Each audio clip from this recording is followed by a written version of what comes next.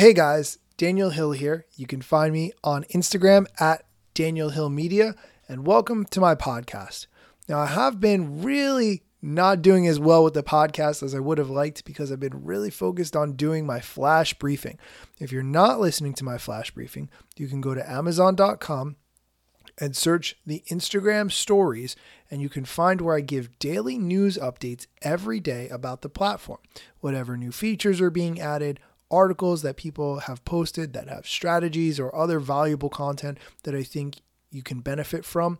And every day I do a question of the day where people either send me questions, where people send in questions about Instagram. If you have questions or you would like to have your question featured on the show, send me a direct message on Instagram at Daniel Hill Media. And what's even better is if you send me a voice recording of you saying who you are, giving your Instagram handle, then asking the question. I'll play it on the show and people can engage with you and give you feedback on your question as well. Now, today's podcast, I interview Megan Van Groll. Megan is a social media strategist and creative. She gives tons of valuable insight, especially when it comes to creating a customer persona for who your ideal follower would be and how to find relevant hashtags that will benefit you much more than some of the other hashtags that may be very relevant, but also have huge numbers of people using them. I hope you enjoyed today's episode. And if you have a chance, please leave me a review on iTunes or on Amazon.com. You can leave a review for the Instagram stories in either place. It will help other people to find this podcast or my daily flash briefing and benefit them as well. Here's today's episode. Today on the podcast, we have Megan Van Groll. Megan, welcome. Thanks, Daniel.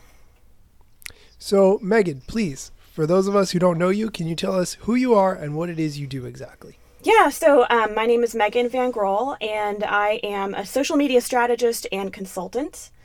I kind of found a path to this a little bit unconventionally. I'm also an artist and a travel blogger. Wow, that's a lot. It is. It's too much, probably, but I have a lot of passions, so I just sort of embrace them all. That's awesome. How did you start working with clients when it came to Instagram? Can you talk a little bit about that? Yeah, so I probably need to back up a little bit. I have been working as a social media strategist in various capacities for the past several years.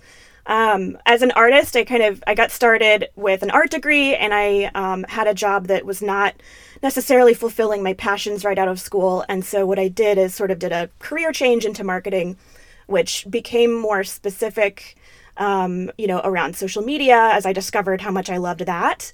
And so eventually I found my way to the agency world, and I worked at the Richards Group, which is the largest independent advertising agency in the country. And I worked on some pretty big brands there.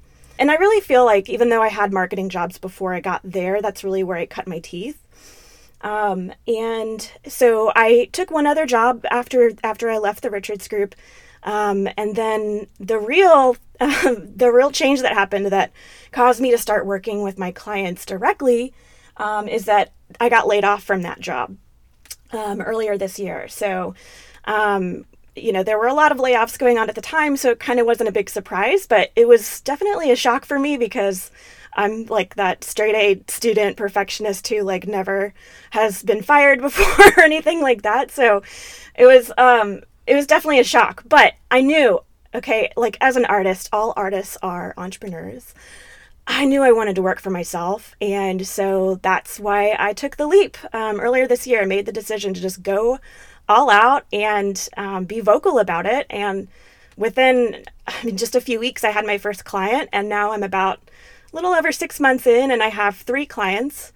And the primary platform that they're all using is Instagram. So, I had experience working with Instagram on the agency side back when I was employed full-time by an agency.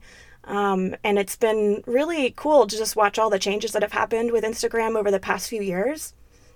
So that's how I got started working with my clients and focusing a lot on Instagram. Awesome. If I can go back to the beginning of what you said, because I didn't want to interrupt. You had mentioned that you had a particular job and you said, you know what, this isn't for me. I'm going to go back to the drawing board and change and kind of focus on my passions. If somebody was to do that, like say they have a 9 to 5 and they don't love it and they want to do something else similar to what you're doing, what would you recommend? Would you recommend for them to niche down super specifically and say, you know what, I just want to do Instagram for hairstylists? Or would you say, kind of go with the broad stroke of saying, I do marketing, and then kind of refine and decide from there? What would you say would be the best way to do it if you had to do it all over again? Well, I think that I'm a big fan of having a niche and being as specific as possible, because it's a really great marketing tool for you to just sort of weed out all the people who aren't right for you, and for the people who are right for you to say, hell yes, this is exactly what I need. But if you are at a point where you don't feel super confident in your skills yet, or you're just sort of starting out and you are learning a lot, my best advice at that point is to just get whatever experience you can. So when I was in that phase of my career, I had marketing jobs, but social media was not the focus of my job. It was just sort of something that I like struggled to get my hands on. Right. So I asked for extra responsibilities to be able to get more hands-on experience with that. And then I also took a volunteer position with a local nonprofit here in Dallas called Art Conspiracy, and joined the executive team there and got a lot more experience there too. And that actually, that plus my network helped me get the agency job that I was looking for. So it's kind of, yes, if you can really, if you can niche down, if you can get really specific, that's always going to help you, but it sort of depends on what phase you're at. And even now, that's a good point. Yeah. Go ahead. I'm sorry. Yeah, no worries. Like even now as a freelance, full-time freelance social media consultant, I hear all this advice, like you should stick to certain verticals or certain industries, be the social media consultant for, restaurants or hotels or, just something like that. But, I'm not comfortable doing that yet. And I don't think it's hurting me yet. I'm focusing more on differentiating in terms of my style and my approach, and leaning on a lot of the experience that I got earlier in my career. But it does help if you're just like, this is the particular vertical or industry that you want to focus on. The sooner and the earlier that you can niche down, the better. But again, it really depends on, what your broader like skills that you need to develop are. Awesome. Okay, so let's talk about strategies. I know you work with small business owners, but also some medium-sized business owners, which is a little bit different for me. I usually focus on the small business owner. What strategies have you been recommending for business owners on Instagram? And I guess kind of a two-part. Number one, if they're just starting out, and number two, if they've had some success, but not as much as they'd like. So if you want to take those one at a time. Sure. So I actually feel like with Instagram, there's not a whole lot of difference between the size of your company or where you're starting out. It really, the different approaches and strategies that I recommend depend on whether you're more service-based or product-based. Because the principles behind what makes for a successful Instagram presence, they're the same, regardless if you're, a Fortune 100 company or you're a mom and pop, brick and mortar, local business. So, I recommend, kind of just in terms of table stakes, making sure that your Instagram presence is, it looks visually interesting and well curated and beautiful and planned out. A lot of times people will plan out posts one by one, but they won't consider their grid, if you will, as a whole, and seeing how all the posts come together. So I think it's important to kind of batch your content so that you can kind of see how it all looks together. But more than that, it's really important to be proactive about engaging with other people on the platform. You really can't just post and dash. That doesn't work anymore. If you want to get in front of people, you have to be interacting and you have to be engaging with people, following them, liking their content, leaving, authentic, meaningful comments, not just sort of like nice, or like an emoji, because then it's like, okay, that's probably a bot. But so being social, I mean, that's sort of what a lot of people are advocating, but it actually doesn't really happen that much, especially if you don't have a lot of experience on Instagram and you don't yet know exactly what works, or you don't have someone helping you with that expertise. So being really thoughtful and engaging in terms of getting out there and just interacting with people. Because otherwise they're not going to see your content that much. Even if you use all the right hashtags and you're strategic about the hashtags that you're using, not using hashtags with millions and millions of posts, because then you're never going to get found in that hashtag. But also making sure that your hashtags are really relevant, and that they're going to pull in the people who would be your ideal customer. Sometimes it's helpful to use hashtags on your Instagram posts that are describing you, for me, hashtag social media consultant. But if my ideal customer isn't searching that hashtag, they might be searching hashtags like related to their industry. So, hashtag, real estate, or, your city real estate, or business owner or something like that. You kind of have to get inside their heads a little bit, and figure out what hashtags they're using and they're searching for, and focus on that just as much as you would focus on like the self-describing hashtags. So basically you're reverse engineering it to see what people are searching for, and then using those. That makes total sense. Yeah. And it's a struggle, I think, for any business owner to figure out what that is, especially if you don't have a ton of proprietary customer research. That's one of the reasons why I advocate for developing a customer persona, a set of personas of your ideal customers, so that you kind of get in their heads a little bit and understand what their, not just demographics, but psychographics are, what's kind of going on behind the scenes there in their heads. And that applies no matter the size of your business. I mean, it's just sort of universal. Awesome. Can I go on to the next question? Do you want to keep talking about this? Yeah. I feel like we could talk about this topic I know, all day. I could. I had some notes that I was just looking at. Yeah, so I haven't talked about stories yet, but I think that when you ask the question about new features of the platform, I'll probably focus on that too, because I've got some things to say. Okay, let's go to that then. So okay. What new features of Instagram have you been encouraging clients to use? So I am a big fan of stories. I forget the exact stat, but I read something somewhere that said that stories are going to outpace feeds in terms of content consumption within the next year or two. And if you do look at the user behavior, people are posting a lot more frequently on stories than they are on Instagram, just their general feed. And so I find myself kind of focusing, when I'm creating content calendars for my clients, I'm focusing more on the stories than I am on the grid, on the, 3x3 posts that we're creating. It's still important because it gives, your audience a quick chance to kind of get to know what you're about and understand your brand. But stories are where you get to let your hair down a little bit more, and you get to show more of a behind the scenes approach. And more stories are also good for discovery, for getting new people in front of your content too, if you use the right hashtags. Can I ask a question about that? You said you plan out content for stories, right? Are you using an app or something like, I know Planoly, I know Later, different apps like that where you can plan your posts. Are there any that let you plan stories? Because that is a question I have never thought of until you just said that. So when I say plan the stories, there's kind of two things going on there.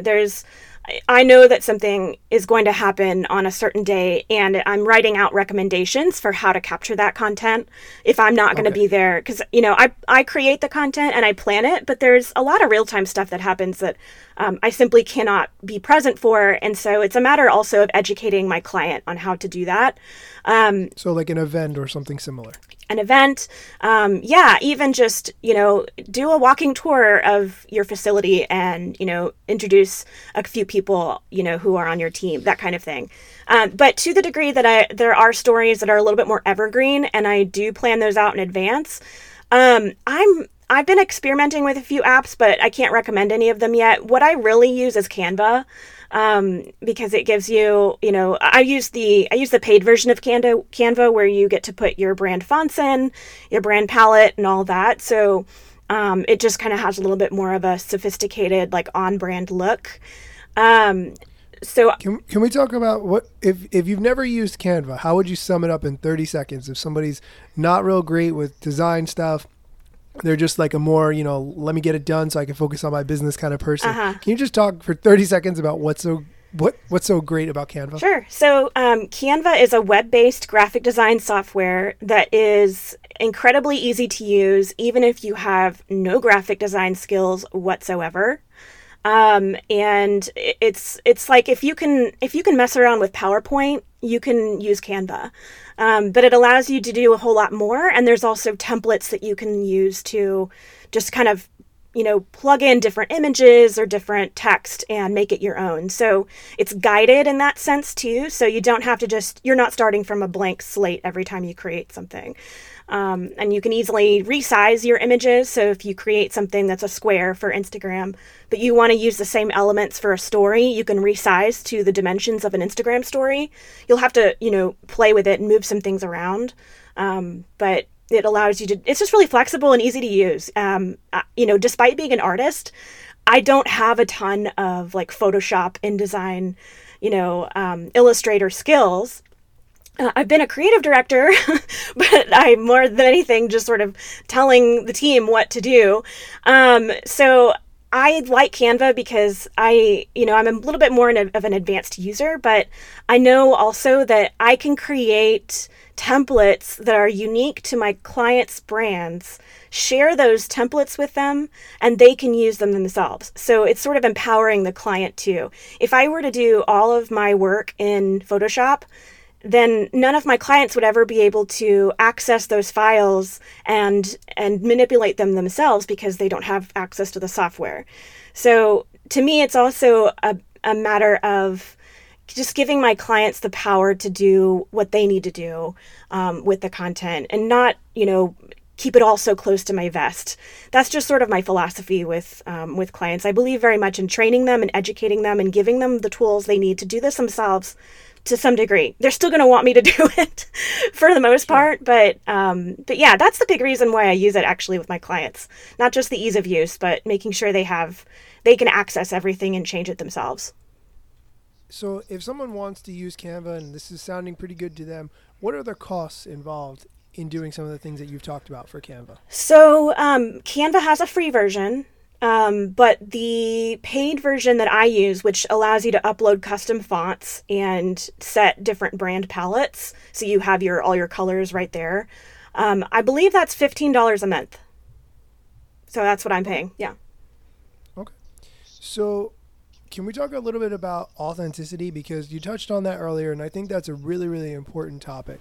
When you talk about authenticity, and I know you're working on a guide, and I would really like you to mention about that guide too. Sure. But what does it actually mean to be authentic? Like, I think to a certain extent, we may have personal accounts. I know a lot of people have a personal account and a business account, and they show, the authentic stuff on the personal, but it's all brand and business sounding on the business account. How do they actually be authentic? What does that mean, and how does that translate? Yeah. Authentic is a word that is so overused right now, especially in the digital marketing space, that it's basically meaningless to a lot of people. But it's still an important concept. It's just, I totally empathize with anyone who's like, oh God, don't tell me to be authentic again. So if you hear that word and you sort of groan internally when you hear it, just replace that word with like transparent or sincere or genuine or unfiltered or raw.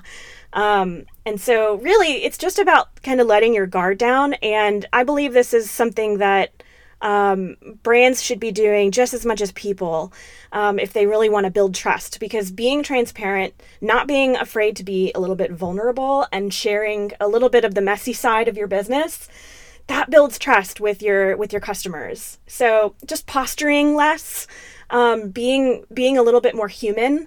Those are the things that I'm talking about when I talk about being authentic with your Instagram account, specifically. So, I mean, that can sort of start by just showing people the people behind your brand, not being so focused on products or what you do or, how you help people, but actually kind of taking a cue from Humans of New York and sharing, portrait photography of your staff, of your customers, of yourself, and pairing that with a story that, helps people get to know that person a little bit more. And so, okay, can I ask you a couple questions about that? Yeah. I agree with everything you're saying. But if somebody is nervous about being too raw, what if they're scared that they say something and one of their biggest customers sees it and doesn't like it, and now they lost a customer? Because I think that's a really valid fear that a lot of people have. I'm not saying that it is going to happen. I think it's unfounded in a lot of ways, but I think that's what a lot of people think. They're going to expose themselves a little bit and someone's going to get upset and not give them money because of it. How do you help clients to kind of get past that idea? So I do understand that. I think that more often than not, the people who have that fear and let it keep them from being a little bit more transparent are, I think once they try it once, they'll realize that it just endears you so much more than it will, potentially hurt you. However, right. People are attracted to that authenticity, and I mean, I use the word again. We said we won't do, but I think people are attracted to that rawness. Like one of my favorite things to do, I've only had this happen once, is when you go to a restaurant and you get to like walk in through the kitchen to go into the dining room, and you see what's really going on. And my wife gets excited whenever we go to restaurants with like that open kitchen kind of thing where we can see how the food is being made. She says, "Oh, that's a sign of a good restaurant." And I agree. But I think when you show the behind the scenes, people want to see that the same way I want to walk through the kitchen to go to a restaurant. I want to see that. Other people want to see that. And that does endear people to you and what you're doing if you can show that in a way that's interesting. Yeah, that's actually a really great analogy, the open kitchen concept, because, I was just about to say also that there's definitely a line between being transparent and like airing your dirty laundry, and showing a little bit too messy of a side behind your business. And so this goes back to knowing your customer, and also just kind of using common sense about what they would want to see. And the longer you do this, the easier it gets, to kind of hone your instincts on that. But because the open kitchen concept, you get to see what's going on, but I guarantee they are being a little bit more clean. They're being a little bit more orderly, because they know they're on display. Yeah. So, right. And the stuff they may be doing to be a little bit more clean or whatever may have nothing to do with hygiene and all to do with aesthetics. And so it's good to show people a little bit more of, behind the scenes about your business, but be smart about it, let people, just give people more of a glimpse into the humans behind your business, and the real stuff that goes on behind the scenes, because it's more relatable. But nobody likes that person who complains all the time on social media, and so it's the same thing with business. You don't want to be too negative. You want to always be positive at the end of the day, even if something crappy happened to you. Use it as a lesson to, talk about what you learned from it, and turn it into something useful for other people. Can we go back to one thing that you said before? You mentioned that you could use your employees, use your customers in posts. If someone's nervous to ask a customer to be in a post, what might you say to them? How would you kind of phrase it? Because I think plenty of customers would love to do it, but just kind of getting over that hurdle to ask sometimes is the bigger deal.